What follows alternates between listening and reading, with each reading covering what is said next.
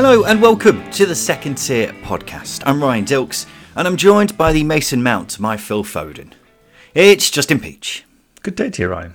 Justin, you alright? Yeah, I'm relatively good. I do miss Championship football, but at the same time, having World Cup games literally all day is so nice. It is nice. I have had a bit of a detox over the last day or two from the World Cup because, as we were referring to in the last episode, it's a lot, isn't it, to watch 4 games every single day. So I think the last game I watched actually was the Australia game, where Harry Souttar had an incredible game, by the way. My lord, he was fantastic. So hopefully he brings that form back into a Stoke shirt. But apart from that, I've just been staving away from it. I just can't keep doing it, Justin. We've had a relatively low-scoring World Cup as well. I saw someone tweet about the numbers, and they have been relatively poor. So in terms of action and exciting action, it has been few and far between. I watched the Argentina-Mexico game, and it was incredibly drab. It was just two teams kicking the shit out of each other. Yeah, there's been a lot of goalless draws, hasn't there? You either get quite an exciting game or one that's just pretty boring, and there's just maybe a goal or two if you're lucky in it. But it's very much one way or the other, isn't it, with this World Cup so far? Exactly. Yeah, and we don't get that with the Championship, which is why we all love the Championship, and which is why we need it back as soon as possible to give us a shot in the arm of our, a Championship addiction. Well, strangely, it's back next week. We've got one game next weekend, which I still don't know how we're going to deal with that, Justin, because we had plans sorted out, but we've now got to try and wedge in a single Championship game for us to talk about, and it's Sunderland v Millwall as well, which, let's be honest, it's not exactly the one that's going to be talked about for the ages, is it? So it's going to be an interesting one for us to try and cover. But yeah, loving the World Cup. I'll get back on it in the coming week. I've just needed a couple of days off from all the action, and plus we're getting to the stage now where it's the last group stage, isn't it? Last game of the last round of group stage games. So that's going to be incredibly fascinating, especially if the Germans crash out. But welcome to the number one Championship specific podcast, the Second Tier. Thank you for joining us wherever you are. Yes, this is part 2 of a 2-parter here on the Second Tier, where we go through every team in the Championship and predict whether they're going to finish higher or lower than where they currently are in the Championship table. So in part 1, which came out on Thursday, we went through the teams from 24th to 13th, and now we're going to go through 12th to 1st in the Championship table. So we'll go through that, talk about some of the news from the past few days, including managerial changes potentially at QPR and Wigan, as well as a few other bits, and then we'll finish off with the polls that we've put out to the listeners on Twitter. So let's get into higher or lower, shall we, Justin? 12th place is where we are, where we have Reading. What are you predicting with them, Justin? I almost forgot the format, but I'm going with low. I'm also going with lower. Why have you got them to go lower, Justin? I think it just comes down to squad ability, squad potential, and how Paul Ince is getting the best out of those players. Now, I think it's worth reiterating really, really hard, and this isn't a criticism of Reading at all. Paul Ince has done a fantastic job so far in terms of getting results. But when you start to get into the nitty-gritty of things, has he gotten the best out of the individuals in the team?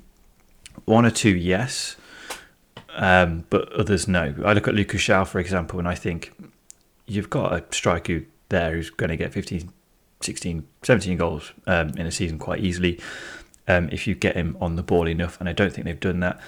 I just think Paul Ince has played with the handbrake on a little bit. That's absolutely fair because it's been results football for Reading in this first half of the season. But I think if he's going to sustain a mid-table finish at 12th, I think he has to allow his team to progress a little bit more. If you look at the chances they create, they're the 4th worst team in the division in terms of chance created. So I think on that basis, I don't think they're going to create enough chances for them to sustain that mid-table finish that they're in at the moment. They've got to play with the handbrake on, though, haven't they? Because, quite simply, this Reading team isn't as good as some of the teams who are up there. I don't think he does. I think he can play with it on to some extent, but he has got to learn at times, just managing games, to take it off and allow Lucas Shaw to be a bit clever, to be a bit crazy. Tom Ince is the only player I think in that final third who has been consistently decent this season for Reading. I've not seen enough out of Zhao. Definitely haven't seen enough out of Ajaria. I just think there's more to come from that Reading attack, and I think that Paul Ince knows that, and I think the Reading fans know that as well.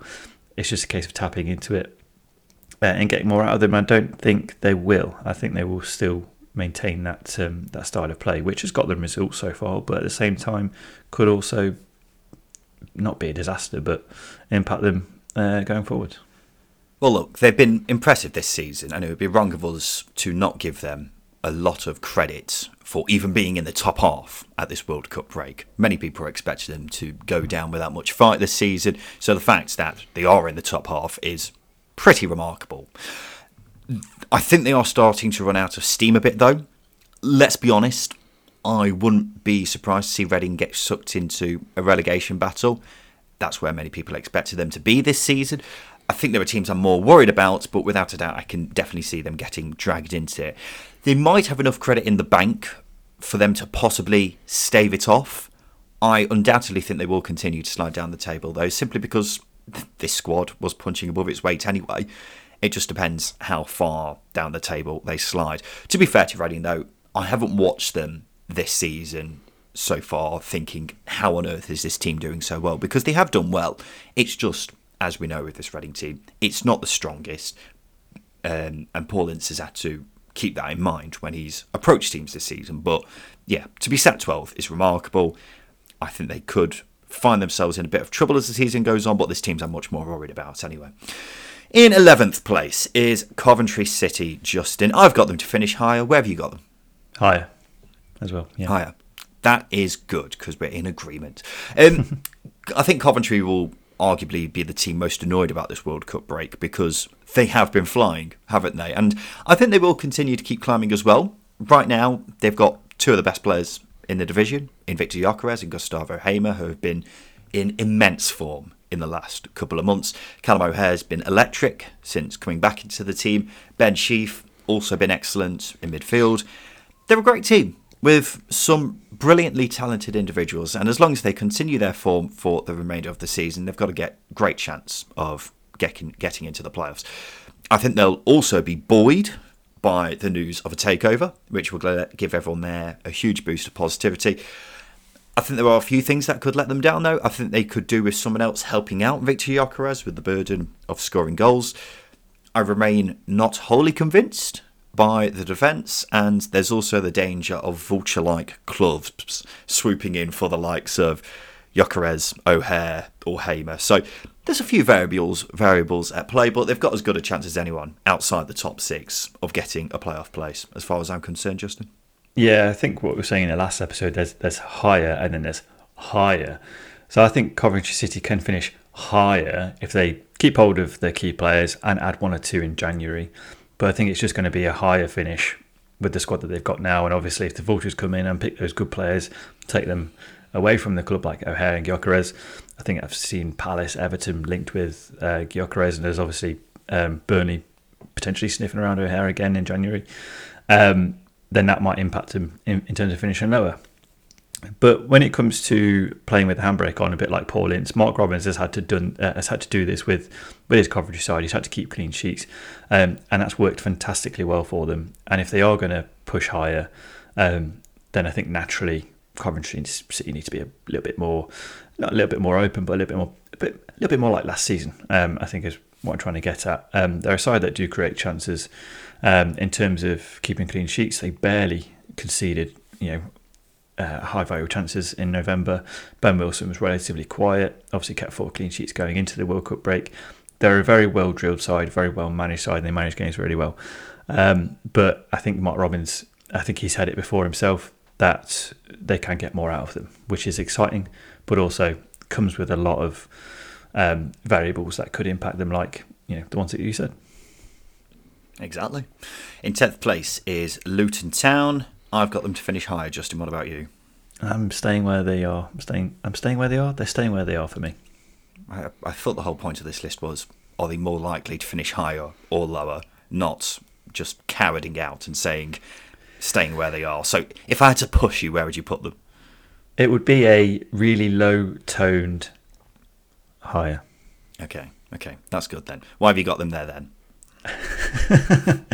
I think they would have finished significantly higher under Nathan Jones. But I just think that transition under Rob Edwards might take some time, or he might come in and have a really good impact.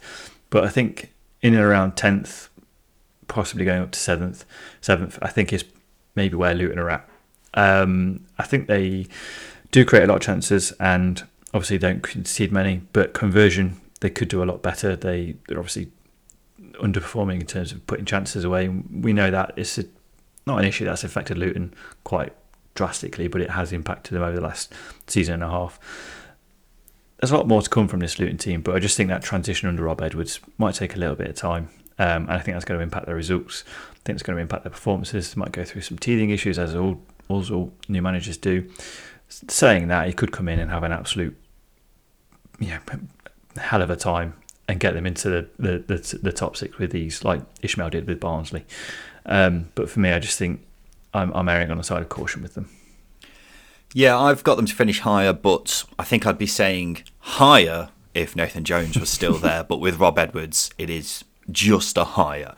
I'm not feeling as strong as I usually would on Luton with Nathan Jones leaving and Rob Edwards coming in. Having said that, I think they're a better team than 10th in the table. Mm-hmm. I just don't really know what to think with them because I don't really know what to think about Rob Edwards. By the time the season kicks off again, he'll have had a few weeks to work with the players and get his ideas across to them about how he wants to play, which is good. I've got no doubts that the squad is good enough and big enough to finish in the top six. It just depends on how good a manager Rob Edwards is. And I don't think there's a definitive answer yet to that question because he's only had a season and a bit as a manager and he's had ups and downs in that time, hasn't he? So, yeah, he's got questions to answer in that regard, but he's a highly rated coach. So he could be incredible. At the same time, I wouldn't be getting too carried away at this point. But he is very handsome, that I do know. In 9th place is Preston North End, Justin. I've got them to finish lower. What about you and why? Again, they're a really difficult one because there's not too much that needs fine-tuning, but if I was to push for an answer, I'd say lower as well. They've set themselves up for a really good season by this unprecedented start they had to this campaign. The clean sheets they had, and lack of scoring goals was an issue, but defensively they set themselves up some really solid foundations. But I just look at this squad and I just don't think there's enough there to sustain a top six challenge. Now, I know that they've, they'd lost one just before the World Cup break, but they won 3 on the trot just before that. Really good run of form, but they don't score enough goals. They create a lot of chances. It's just that conversion aspect that's an issue. And if I'm talking about Luton in the same vein, i.e. not scoring enough goals or not converting enough chances, then I've got to put Preston in that category as well. And I think squad depth and squad wise, they're not quite at Luton's level. So naturally, they're going to drop down. Defensively, they've got a good unit, but as I say, it's just going forwards is really problematic for me. They're relying heavily on Emil Rees-Jacobsen, who doesn't score enough goals, who doesn't convert enough chances. Troy Parrott hasn't been good. And that's about it. They don't have too much of a goal threat elsewhere, which is why they're the second lowest goal scorers in the league. Preston are one of those teams I look at in the Championship table and think, how are they so high? Because they're a funny old side. Because I think if you said to a Preston fan at the beginning of the season, 9th at the World Cup break, would you take it? I'm pretty sure every single fan would. Mm-hmm. But if you ask supporters how things have gone so far, I'd be surprised if you found a Preston fan who thought it had been an amazing season. In fact, having listened to a few Preston fans recently on podcasts, YouTube, etc., the mood is a bit meh. So it's incredibly strange how things are at Deepdale right now. The lack of goals is obviously not going to help with that, not just from Preston, but with their games in general. They haven't been the most exciting. Despite their lofty position in the table, I'm very confident this team won't finish in the playoffs. I will be astounded if they did. Mm-hmm. I simply don't think the squad is strong enough, and it also seems as if the team isn't completely suited to how Ryan Lowe wants to play. So I think it's still too early in the Ryan Lowe project to expect anything significant from this team, and I imagine Preston will steadily fall back into their comfort zone of 13th, 14th place as the season progresses. So yeah, quite comfortable with Preston finishing lower. In 8th place, we have Swansea City. Where you got them, Justin? Higher. Also higher for me. I made a championship table in preparation for these 2 episodes, so I could make sure the number of teams I had finishing higher or lower made sense.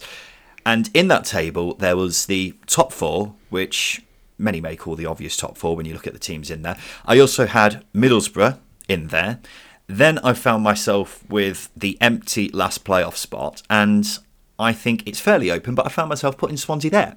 So that is because they are a great side. They have an excellent manager in Russell Martin, an exciting, young, progressive manager. And they're in a great position anyway, being 8th in the table, that goes without saying. But they're there, even though I feel like they've got more to give. Because Joel Pirro has been out of form this season. Michael Obafemi has been in and out of the team. And despite this, only 5 teams have scored more than Swansea, despite both of their strikers not being in great form this season. Then at the other end, only 5 teams have conceded more than them, but they've got the 6th best expected goals against from open play. And as we always, bang the drum about with expected goals, things like that tend to even themselves out as the season goes on. So they've got players who have really stepped up their game this season. Ollie Cooper, Nathan Wood, 2 young lads who have been both breakout stars, big breakout stars in the Championship. It is a young, exciting team. But still, they've got players in there who are in their peak years, like Matt Grimes and Ryan Manning, for example. So I think they could still do with a new right wing back in January and possibly another midfield or 2. But it's not critical to their chances of getting in the top 6. Having said that, even just a top half finish, I think will be a good season for the Swans. But I'm feeling quite optimistic about what Swansea can do in the second half of the season. Justin, they're without a doubt a contender for the playoffs, and I think they've got a very, very good chance of getting in there. Yeah, I completely agree with everything you said. If I look at Swansea in isolation and look at some of their players, other than Ryan Manning and Matt Grimes, I don't think any of their players have had an outstanding season. Which isn't a criticism. I think it's testament to how Russell Martin plays, and I think it's a testament to Nathan Wood. Ollie Cooper? I think they've been good, but I think they've had some inconsistencies. But they're young; they're gonna have that, and they've shown some really good moments. But I don't think they've been outstandingly good like Matt Grimes and Ryan Manning have. Probably to be expected, but like I said with Joel Pirro, he's underperforming massively. I think the amount of chances he's had compared to his put away is a stark contrast to last season. He was super, super clinical last season. Completely the opposite end of the spectrum this season, which is a massive shame. But obviously, it's going to impact results in some way. But and then you look at the data side of things. Don't concede too many chances, but they concede goals, which is completely bizarre. And as you say, they will even out. So I think there's minor tuning that needs to be done by Russell Martin to get more out of the players that he's got, more consistency, and therefore more results. And I think it's just down to that, which obviously is a very difficult thing to do. But if I look at the teams in that top 10. Probably Coventry and Swansea are the only 2 teams that I look at and go, you don't need much doing to you, do you? You're nearly there. You're very close. You're so close. I think Swansea are a lot closer to that playoff push than perhaps the likes of Coventry are. There's a few teams who could very easily finish in the playoffs in there, but there aren't that many places going because, as we say, I've got myself a top 4, and there's a good 5 or 6, maybe even more than that, teams who all have very good shouts of getting in there. So it's actually pretty hard to call at this point. But I definitely have Swansea finishing higher in that respect. Let's go to 7th, Justin. QPR, where you got them? Dreading this one because I don't know. I couldn't give you an answer. Lower. It would be lower. Obviously, if you go into that table prediction that you've put together, I'd go lower. I've got them lower too, and I will point out that I had QPR down to finish lower even before the news broke from the last few days about Mick Beale potentially being on his way out the door. More on that in the news, but it's only made me feel more confident about QPR finishing lower. Now, this isn't one where I'm expecting a meteoric dive down the table. In fact, I think QPR, without a doubt, very capable of proving me wrong and finishing in the top 6. It's just a lot is up in the air right now, and it's going to be an important couple of months. And I say that because it could all come down to who comes in. By that I mean, obviously in the dugout, assuming Mick Beale leaves, because they need a manager. That's usually how it works. But also on the pitch, in January, they need a bit more, without a doubt for me. The over-reliance on Chris Willock and Elias Chair cost them points. If either of those two aren't on it, it feels very unlikely when you're watching a game that they'll actually get anything from the game. So I think they need a striker. Lyndon Dykes just doesn't do it enough for me. And I think they need a midfielder as well. In an ideal world, a box-to-box midfielder, all singing, all dancing, who can help at both ends of the pitch. Whether that midfielder is out there and available in January, I'm not too sure, but we'll have to wait and see.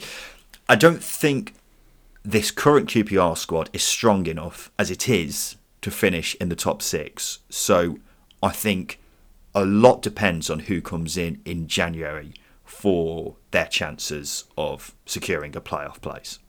Yeah, you're pretty much spot on. I don't know why as well. The person that came to my head in terms of all singing, all dancing, who do it all as a midfielder was the reference I thought of was Dick Van Dijk. Can act, can sing, can dance. He's got it all, and that's what type of midfielder you need at QPR. He's experienced as well, so yeah. Obviously not the.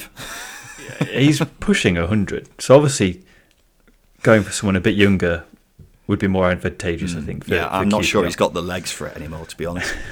He might do, actually. He's always got a bit of energy anyway.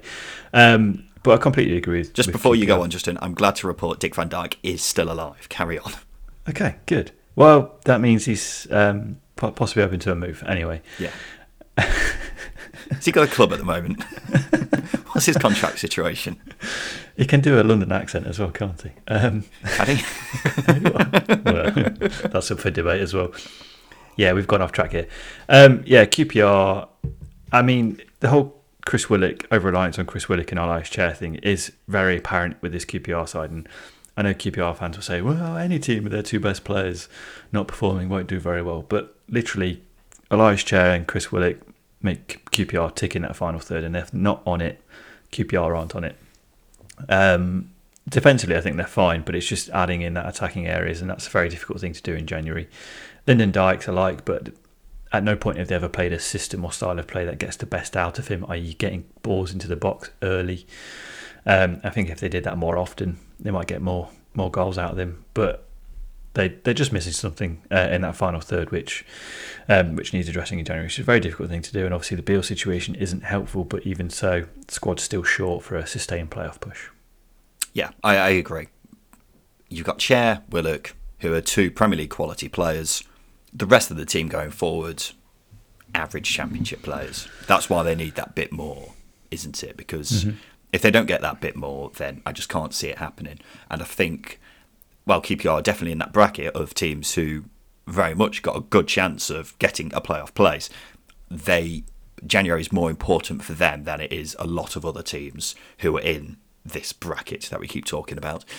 Let's go to 6th place, Justin, into the playoffs, where we have Millwall. Now, Justin Peach, of course, predicted Millwall to finish in the top 6 at the beginning of the season, and that's where they find themselves. I've got them lower. The question is, does Justin Peach think Millwall will stay there? I think they'll stay there. I'll say higher just for the purposes of this higher or lower situation, but I think they will be 5th or 6th, so higher. Interesting. That's very interesting. So why do you think they will manage to sustain this playoff push? They've got depth. Okay, let's just tick box it. They've got depth. They've got good attacking options. They've got good defensive options. They've got plenty of midfield. They play with energy. And they've got Gary Rowett, who tactically is very astute at championship level. And, the immeasurable aspect is it's their time.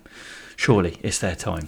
But for me, as I say, if I go to that those forward areas, Zion Fleming has been fantastic this season, but I don't think we've seen the best of him at a consistent level. I don't think he's been consistently great this season, which is why, justifiably, I had no intention of putting him in my team of the season so far. And then you look in the striker situation. Benny Kafobia hasn't got going yet. Tom Bradshaw, we've mentioned him, can do it in spells. So they haven't had a consistent number 9 putting chances away just yet. And they've still not got the best out of the likes of Shackleton, Honeyman, even Saville. They've got options, Berry, Bennett in the wide areas, Vlogshammer as well. there's just a lot to like about this Millwall team. A lot to like them. A lot to like about them, and I think they can sustain it this season. I think they can sustain a push this season. Yeah, I've got them to finish lower, but that's just because there are a couple of teams I fancy more than them to get into the top 6. But without a doubt, they've got a cracking chance, and in fact, it's as good a chance as any team or any other team outside of the Big Four that I keep going on about. I really like this Millwall team. I think it's very well balanced. There's a good mix of exciting young talent and experienced championship players. Every player there buys into being part of the team. They each know their jobs, and they have also got that X-factor player in Zion Fleming who's made Millwall fans go, who's Jed Wallace? You look at the underlying data, the expected goals table indicates Millwall a good value for 6th place in the table as well. So that's all well and good. A lot of boxes ticked there. The only thing that makes me worry is the striker situation. One thing we've learned over the years from doing this podcast, Justin, is that you can't rely on Tom Bradshaw over a season. Every so often he'll score 4 goals in 2 games, but then cease to exist for 20 games. And then Benik Afobe struggled with injury, plus not really shown the same form from last season. So I'd be feeling a lot more confident about Millwall's chances of a playoff place if they got a striker in. I don't think it's the end of the world if they don't, but it would certainly help. So that's without a doubt got to be top of the shopping list for them in January. And if they do that, then Millwall have got an incredible chance of finally getting into the playoffs after, threatening to do it now for the past 3 or 4 seasons.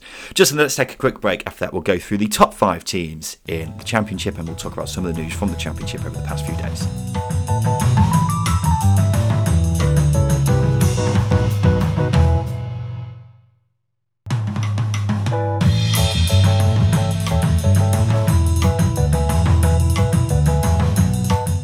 Welcome back to the Second Tier podcast. So we're going through all the Championship teams and deciding whether we think they're going to finish higher or lower come the end of the season compared to where they are in the Championship table right now. We've gone through 24th to 6th. That means we're in the top 5, Justin. And in 5th place, we have Norwich City. Very interested to hear whether you've got them higher or lower. It's Dean Smith dependent, but I think balance of the squad, I've got to say higher. I've gone higher as well. So over these 2 episodes, I've made reference to a Big 4. That includes Norwich, Watford, Sheffield United and Burnley. I believe that this Big 4 will be the top 4 come the end of the season. Maybe in a different order to what it currently is now, but I think there will be the top 4 with 2 playoff places going spare. Now, Norwich are a bit interesting in this respect because as things stand, I can see the other 3 going off and fighting each other over automatic promotion, while I don't think Norwich will right now with Dean Smith in charge. So they could very well end up being left in this kind of nether region where they're too off the pace to be going for the top 2, but comfortably in the top 6. Now, that could change. That could change with a different manager, but that hasn't happened yet. So we can only go off the idea that Dean Smith will be in charge for the rest of the season. Now, I don't think Smith is a bad manager by any means, but it seems as if the fans have made their minds up with him. And once that's done, it's very, very difficult to turn around. So in summary, if Norwich change manager, I believe they can still get into the top 2 because the squad's obviously good enough. If they don't, I reckon they'll get into the playoffs and ultimately lose because there's a 3rd place team who's better than them and possibly another 2 teams who head into the playoffs in great form, whereas Norwich are just kind of there, existing and being Norwich City. What do you think, Justin? Yeah. I'm trying to be mature about this, but I've just got this vision of Norwich,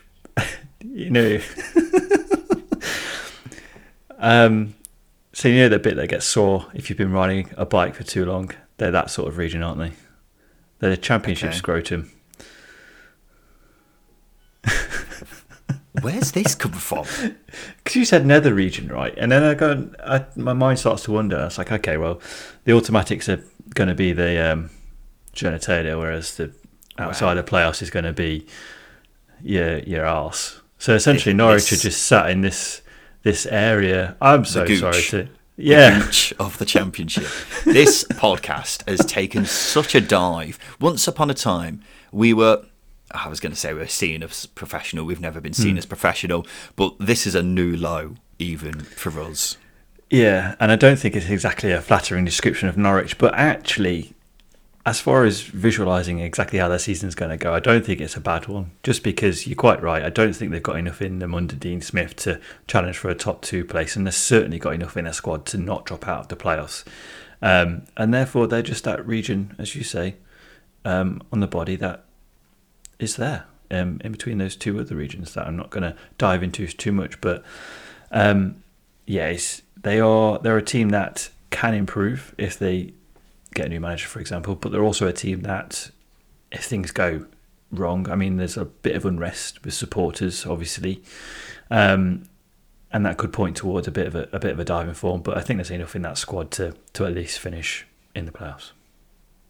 Let's go to 4th, Justin, where we have Watford. Now, Justin Peters has been vehemently sticking to his guns that Watford won't finish in the top 6 this season.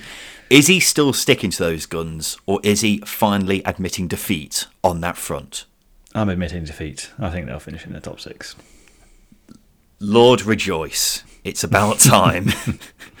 I've got them to finish higher as well, but I'm very interested to hear why you've admitted defeat on this front, Justin.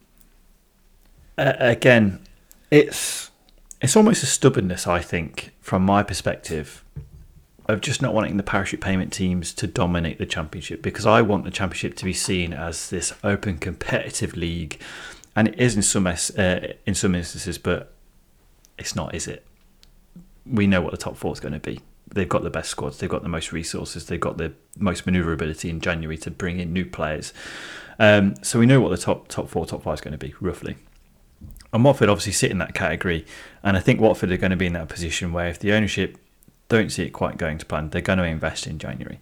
Under Slaven Bilic, they're going in the right direction. It's slow, it's a bit like a ship turning, but they're going in the right direction. Hopefully it doesn't end up like that ship in the Suez Canal a couple of years ago. That could well be the case with Watford, and that's why it's always erring on the side of caution with them. But if you look at Keenan Davis, Ismail Assar, João Pedro is the best player quality-wise in the Championship, and then Ismail Assar can be one of the best players in the Championship as well. There's just a lot in this squad that makes you think there's enough in you. But there are other elements of the squad as well, like right back situation. Dan Gosling's now injured, and he's put in some good performances at right back. He's going to be injured, so they've got to rely on a very slow, industrial Mario Gaspar, which isn't going to be useful. So it's going to be a season where I don't think they push quite enough for the top 2, but certainly there's enough in that squad for them to sustain a top six push. Well, I think that the top 2 race is going to come down to Burnley, Sheffield United, Watford. Possibly Norwich if they change manager, but definitely those aforementioned 3. Bilic has done a great job in turning around Watford's fortunes, and I think that's simply because the squad is better suited to him than it was Rob Edwards. And Watford find themselves 4th, 5 points off the top 2, despite it being pretty clear that they've got gears to go through, because we haven't seen the best of Ismail Assar yet. João Pedro has been great this season, but I still think he's got more to offer, because you're probably right, Justin, when you say that in terms of pure talent, he's the best player in the division. Add in the fact that I'm almost certain they'll strengthen in January, and I get the feeling that Watford could be a completely different beast in the second half of the season. Get a new right back, get some creativity in midfield into that team, possibly a couple more defensive reinforcements. That team will be as strong as any other in the division. It's just about, Bilic continuing to get this team improving, and if they do that, then Watford will be a very, very threatening side to the likes of Sheffield United and Burnley when it comes to how comfortable they are in the top 2. Let's go to 3rd, Justin, where we have Blackburn Rovers. I wonder where you've got these, Justin. Lower. I've also got them lower. Now, out of all the teams we've gone through in these 2 episodes, this is probably the least surprising one from us, isn't it? We've mentioned it in virtually every episode that includes Blackburn, so I'm predicting them to be lower. It just depends how much lower. This team won't finish in the playoffs. I'm sure about that. It wouldn't surprise me to see them not even finish in the top half, for that matter. Because every season we seem to have one team who are very high in the table at the halfway stage, despite not playing very well.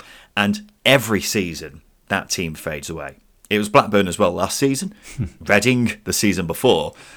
And out of the teams we've just mentioned, this is the one I'm most certain about falling away. They've had the second fewest shots per game in the division. They've got the lowest expected goals attack-wise in the division. Only 2 teams have a poorer expected goals against from open play in the division. It's a downright statistical miracle that Blackburn are even where they are right now. But these things catch up with teams. It always happens. So Blackburn won't be anywhere near third come the end of the season. I'm very sure about that. It just depends about how much they fall down the table. Full credit for being where they are right now, but in the context of this episode, they are not going to finish in the top 6.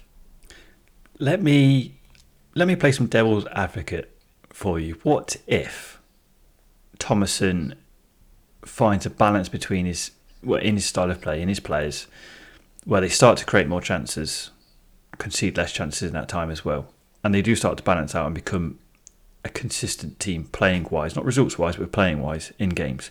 What if he finds that balance over this World Cup break? We've said it with quite a few teams that he needed this World Cup break. He's a new manager with a new team, and they've set themselves some very solid foundations with the amount of points they've accrued so far. So what if he finds that balance and some consistency? What if? Can they push up? Well, that's obviously going to help, isn't it? I think that goes without saying.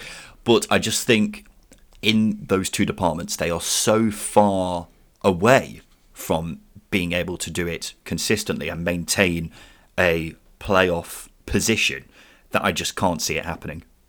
Okay.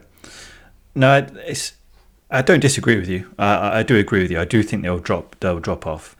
But my thought process with Blackburn is the amount of points they've accrued so far is going to help them massively in terms of where they finish at the end of the season. Because, make no mistake, I don't think Blackburn have been great this season.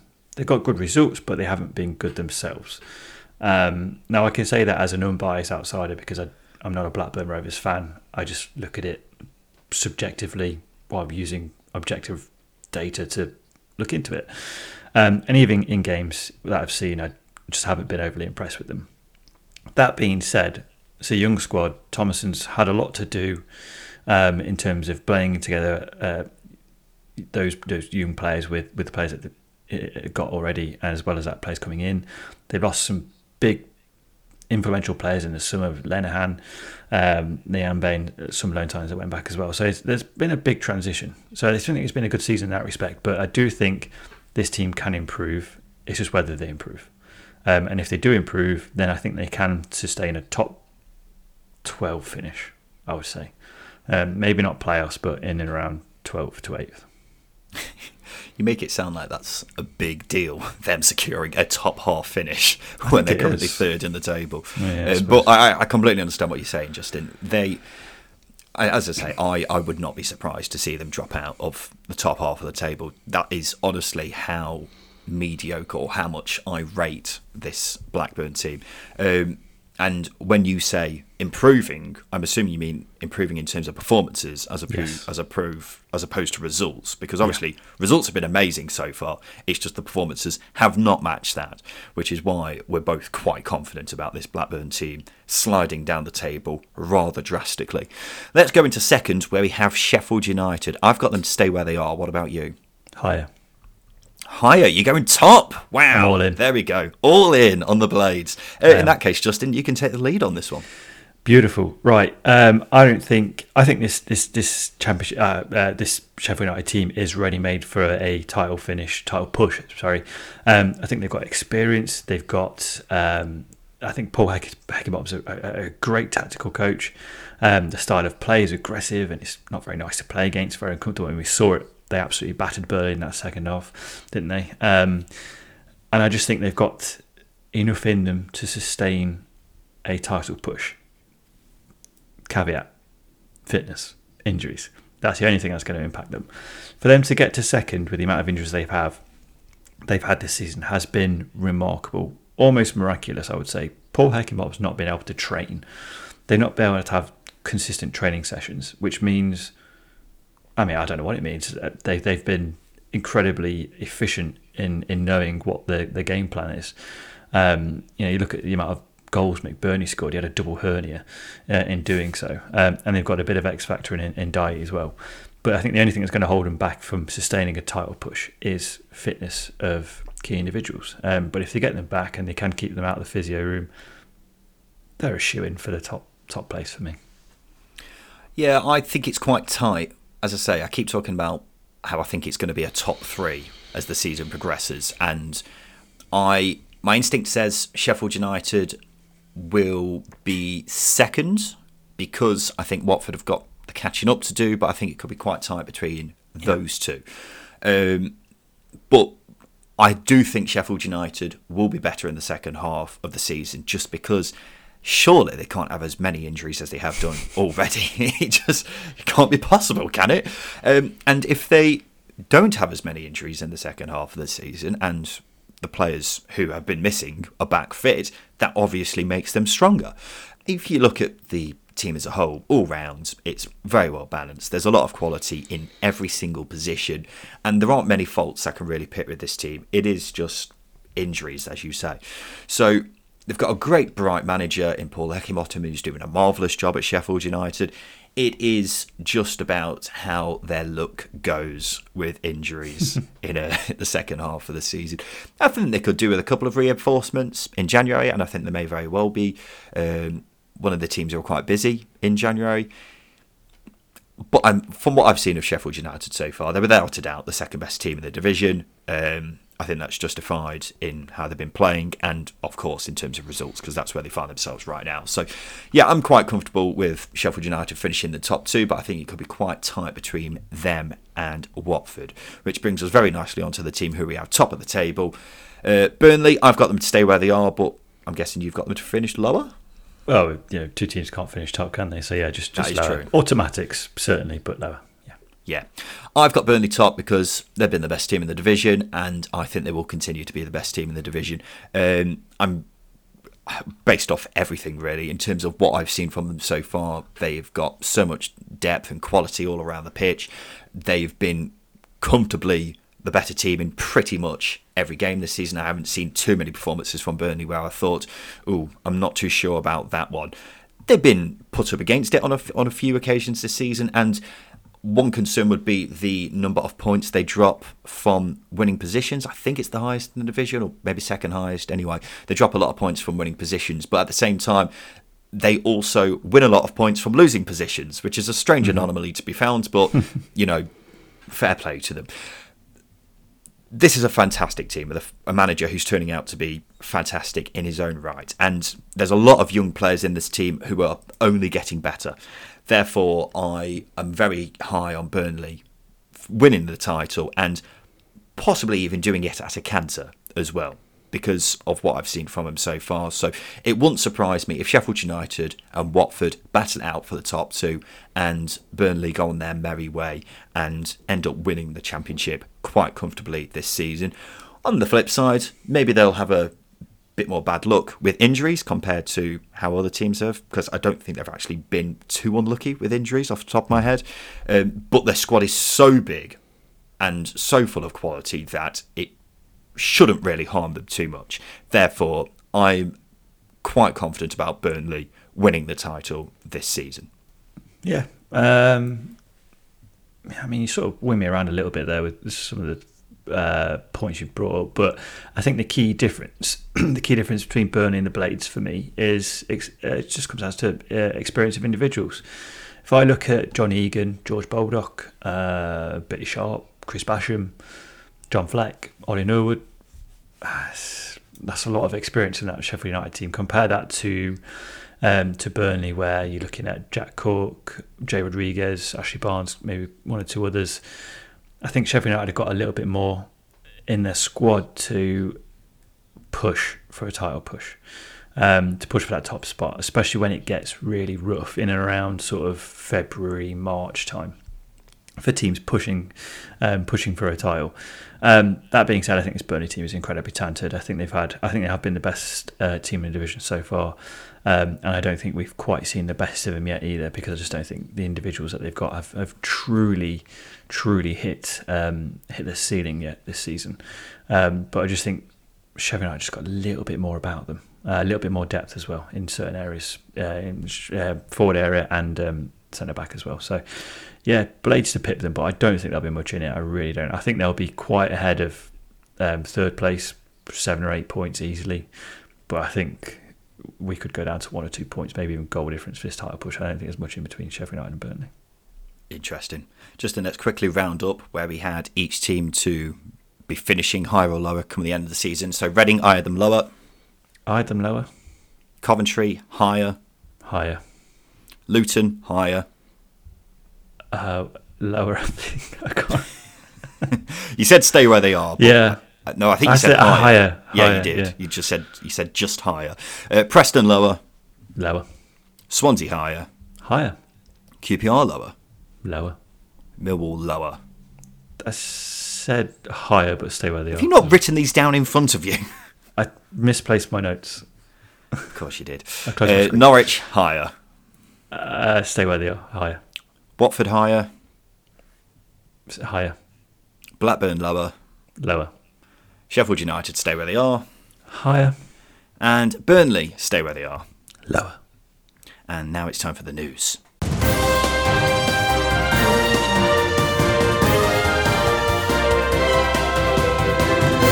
And we'll kick things off with this. According to multiple reports, QPR boss Mick Beale is expected to be the new Rangers boss following the departure of Giovanni van Bronckhorst. It comes just a matter of weeks after he turned down the Wolves job, saying that he didn't want to be the first person to jump the ship at QPR and leave the QPR project. Justin, what are you making of this? Well, he's going to be the first person to jump ship and leave the QPR project, isn't he? It's very hard to see him not going to Rangers. I think he went on a Rangers podcast. I've seen this circulating on social media saying you just don't turn down Rangers. That's a quote. So as long as Rangers are after him and want him and willing to pay the compensation for him, he's going to go, which is, I think, is almost scandalous. I don't know where Beale's integrity is. If he does decide to go, you'd hope that he stays true to his word. That was only 3 or 4 weeks ago, by the way. It's not been long at all since he said those words. So what's changed? I mean, he was only at the Rangers Aberdeen game, just a couple of weeks ago as well. So yeah, it's just incredibly disappointing from his perspective, I think. My estimations of him have gone down. I say he's not gone yet, but it's likely he does. And if that's the case, good riddance. I think QPR can do better. I think it's absolutely pathetic from Mick Beale's perspective. It's for him to come out and say that after rejecting the Wolves job, literally, as you say, 3 or 4 weeks ago, and say, I can't be the first person to jump ship. It's embarrassing if he does now jump ship. If he just turned around and said, after rejecting the Wolves job, look, wasn't right for me, I feel like I've got more to give at QPR, then that's fine. That's how you handle that situation. But for you to come out and say, I can't be the first person to jump ship, and then immediately be the first person to jump ship, it's ridiculous. It's absolutely ridiculous. So QPR fans, I don't know how they would be feeling about this, but I'd be thinking to myself, this guy, if he's meant to be the person in charge of our club and he's saying stuff like this, then yeah, good riddance, get rid. Get someone in who's more committed and doesn't U-turn on something he literally said 3 weeks ago. So yeah, I'm just amazed that this has happened. I'm honestly amazed, Justin, because for him to come out and say that and then for it to be a completely different story weeks later, I don't think I've ever heard anything like it before. Unless it's from a politician. In that case, Justin, let's go to who we think QPR should be looking to get in, assuming Mick Beale does leave. It would make us look really silly right now if he turned around and said, actually, I'm going to stick to my words, but it doesn't sound like that's going to be the case. But who would you like to see come in as a new QPR boss? I don't know. We've had so many sackings this season so far that we've almost been suggesting the same names, but there's a really good crop of coaches available which is why I don't think QPR should be too worried. QPR support should be too worried, because I look at Neil Critchley, for example, and I think he's a fantastic coach and he deserves another chance at Championship level. That being said, he did jump ship from Blackpool, didn't he? So maybe not the best option. And then the other option that came to my head was Chris Wilder, who was flirting with other jobs. So maybe they just need a manager who just love QPR. I don't know. Maybe they need an internal appointment or a former player who is going to come in and be absolutely passionate about that football club, because they are a really good community football club. And Mick Beale's got them in a really good place to push on. With just a couple of additions, they could be a promotion pushing team. And I've said that all season. But who they get in, as I say, those two names I mentioned, they've got previous. So I'd go for a player, ex-player, potentially ex-manager, ex-coach. It's worth saying as well, I think Mick Beale going to Rangers has all the recipes of going completely tits up for him, because from what I've seen, Rangers fans aren't particularly convinced by the appointment either. So, yeah, that could go very, very wrong. But in terms of who comes in next, I think I would be looking straight away at the likes of your Critchleys, your Chris Wilders. I think Chris Wilder, initially I thought, is he unrealistic? But you think about it, he's just been sacked from a fellow Championship side who are in a kind of similar situation to QPR. So really, is Chris Wilder going to get another job that's, higher than what QPR can offer? I'm not really too sure. So in that case, I think Chris Wilder's fully realistic. It's just whether QPR are willing to cater to his lofty demands, which is ultimately what's seen him depart from his past two jobs now. Critchley has been linked with the job, and I think that would make sense. He's a brilliant manager, and I continue to think will be a Premier League manager. So if QPR want to go down that route and get in a young, exciting coach, then he definitely makes sense. But they've gambled before with Mick Beale, haven't they? It wouldn't surprise me if they gambled again by getting in someone completely out of the blue. But QPR are a very well-run club. Recruitment is good. And I think I'd be very surprised if they made the wrong appointment again. So, yeah, I'm quite comfortable with QPR making the right choice here. Yeah, I'm just looking at a list of potential managers. Obviously, Ian Evatt used to play for QPR. He's doing a really good job at Bolton. The style of football they play is very, very nice to it's very easy on the eye. And he's getting a lot out of a relatively low budget. Stephen Schumacher's another one who I've mentioned quite a few times. Carl Robinson's done a very good job at Oxford in recent years. I know they haven't had the best of starts this season, but they are recovering a little bit. And again, he plays a very good progressive style of football. So there are some good coaches. I know I was sort of erring on the side of caution with Critchley and Wilder, but even if you look a little bit further down the leagues, some really good managers. It's a great time to be looking for a new manager, isn't it? Because there's so many options out there. And that brings us very nicely on to the BBC, who say Kolo Touré is expected to be named as the new Wigan boss. In typical podcasting fashion, this hasn't been made official yet, but probably will be as soon as we finish recording.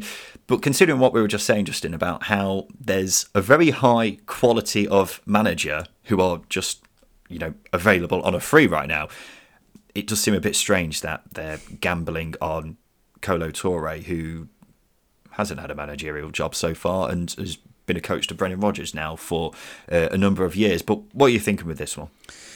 I think the more I think about it, the more I come around to it. And I think the reason why he was a good defender as a player. I know he sort of wilted a little bit towards the end of his career, but just to be expected with ageing defenders. But he's played under some really good coaches: Arsene Wenger, Mancini, Brendan Rodgers, obviously, and he's been a part of some really good teams. And I think that's gonna help massively. And as well as that, other than this season and maybe tail off of last season, Leicester were doing relatively well, and they have recovered. So I think his coaching credentials are there. And obviously, if he's trusted by a very good coach in Brendan Rodgers, I think that goes a long way. And if we're willing to pay a compensation fee for him, even though there are good managers, as you say, available on a free, pretty players are they? They're unemployed. Then I think it speaks volumes as to how impressed he's been in the interview process.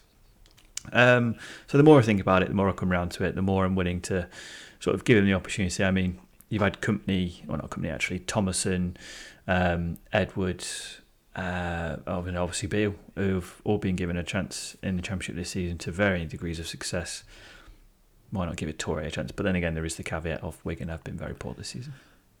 It's either going to be a total disaster or a surprising success.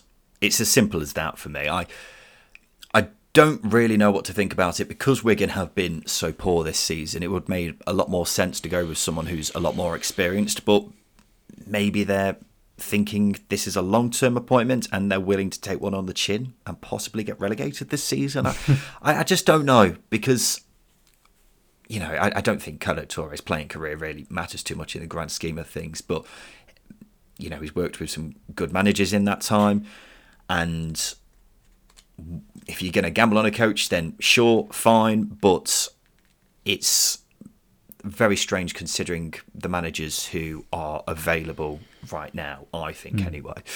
So, yeah, whether Wigan are just kind of thinking, let's, you know, roll the dice and get someone who can help us in the long term, and maybe, you know, accept relegation this season, then fine. I also found it very weird that they're giving him reportedly a 3.5-year deal, which in managerial terms is quite a chunky contract, especially for someone who is completely unproven at senior level. Having said that, this is the club who literally just gave a new contract to the manager they sacked a matter of weeks later. So nothing surprises me about Wigan anymore. The one thing I will say, we were just talking about QPR. I've got confidence QPR know what they're doing when it comes to appointing managers. Yeah. Wigan, I don't share that same confidence because the club, in terms of how it's being run, plenty of question marks right now, especially with the financial side of things. So, yeah, we'll leave that one there. Norwich midfielder Kenny McLean has signed a new deal to keep him at the club until 2025. Not sure about this one. He is 30 now, maybe even 31. So giving him a new chunky contract like that, considering I don't think he's the greatest player on earth either. I don't really understand, but there we go. Blackpool will sign Republic of Ireland under-21 fullback Andy Lyons in January from Shamrock Rovers. He's joining on a 3.5-year contract. Bristol City midfielder Mark Sykes has become the first Belfast-born player to represent the Republic of Ireland since 1946. He made his debut against Malta in the week, so congratulations to you, Mr. Sykes. And finally, former Scotland striker Kenny Miller has been named as the new assistant coach at Huddersfield. Justin, what do you think? Need some translators at the training ground, don't they? Some very thick accents. Yeah, it's a strange one. Kenny Miller's coaching career has been really, really poor. If they're going to get a little bit more out of their attack, I mean, he was a good forward, but as I say, his coaching career has left a lot to be desired. I mean, he has been sacked at his previous 2 jobs, I think. So, yeah, it's a strange one, but it's always nice to see Kenny Miller back in the Championship. Yeah, why not? Let's do the polls, Justin. So this is the part of the show where we ask the listeners 3 questions on Twitter because we want to get their thoughts on everything to do with the Championship. The first question we asked was this: is Mick Beale wrong to leave QPR after saying he wouldn't jump ship? Yes or no? The answer from us is both yes, I'm assuming. Yeah. Yeah, 75% of people said yes, 25% said no. Who's going to win the World Cup? Argentina, Brazil, France or Spain? We're only allowed 4 options on polls on Twitter, and after seeing England against the USA, I left England out. But who are you going out of those 4, just? I'll say France looked really good the other night. They look really good. I bet on Argentina at the start of the tournament, and I'm going to vehemently stick with them. 45% of people said Brazil. Neymar is injured now. Yeah, big blow. France got 31%, 12% said Argentina, 12% said Spain. And should Phil Foden be starting for England, yes or no? No. What? Yeah, I'm going no. Explain yourself. Okay. My thinking behind it is it's still Southgate's fault, but the style of play that he's got at the moment doesn't suit what Foden does. Foden needs progressive wing backs, making it really wide, making the pitch really wide so he can thread balls in. Because obviously, wing backs being wide, they stretch defences, they leave gaps, which allows the likes of Grealish, etc., to exploit them. Sadly, Southgate doesn't play that way, so unfortunately, I can't see a way for Foden to get into that team at the moment. Well, Southgate's got Southgate's got to change then, hasn't it? Yes. 88% of people said yes, 12% said no. I can't understand how arguably the greatest manager ever rates Phil Foden, but Gareth Southgate does not. Makes absolutely zero sense to me. For me, Phil Foden is England's best player. Simple as that. He should be starting every game. But for some reason, that doesn't happen, and we've got to stick with whatever we're seeing with England right now. I mean, industrial football. That 0-0 on Friday night was shocking, absolutely shocking. Should we leave it there, Justin? This has been the Second Tier Podcast. We'll be back again on Thursday. What are we doing on Thursday? Don't really know, but you'll get an episode. Maybe we should just do an hour-long preview of Millwall v Sunderland, Justin, and then on Sunday we do an hour-long show reviewing Millwall v Sunderland. I'm sure the listeners would love that. Yeah, I was just sort of thinking that maybe we can do a Millwall Sunderland theme, did he or didn't he? And yeah, this could be fun. It probably won't be actually. But yeah. We'll do something. We'll make sure we have a fun show for the listener during this World Cup break, and I promise we won't mention Millwall v Sunderland because that being the only game next weekend makes absolutely zero sense to me at all. I don't know why it's there. But we will talk about that game next Sunday. Thursday, though, we'll have something there for you, and it'll be incredible, ladies and gentlemen. I can assure you of that. Let's leave it there, Justin. Let's get out of here. This has been the Second Tier Podcast. I've been Ryan Dilks. I've been Justin Peach. And a big thank you for listening.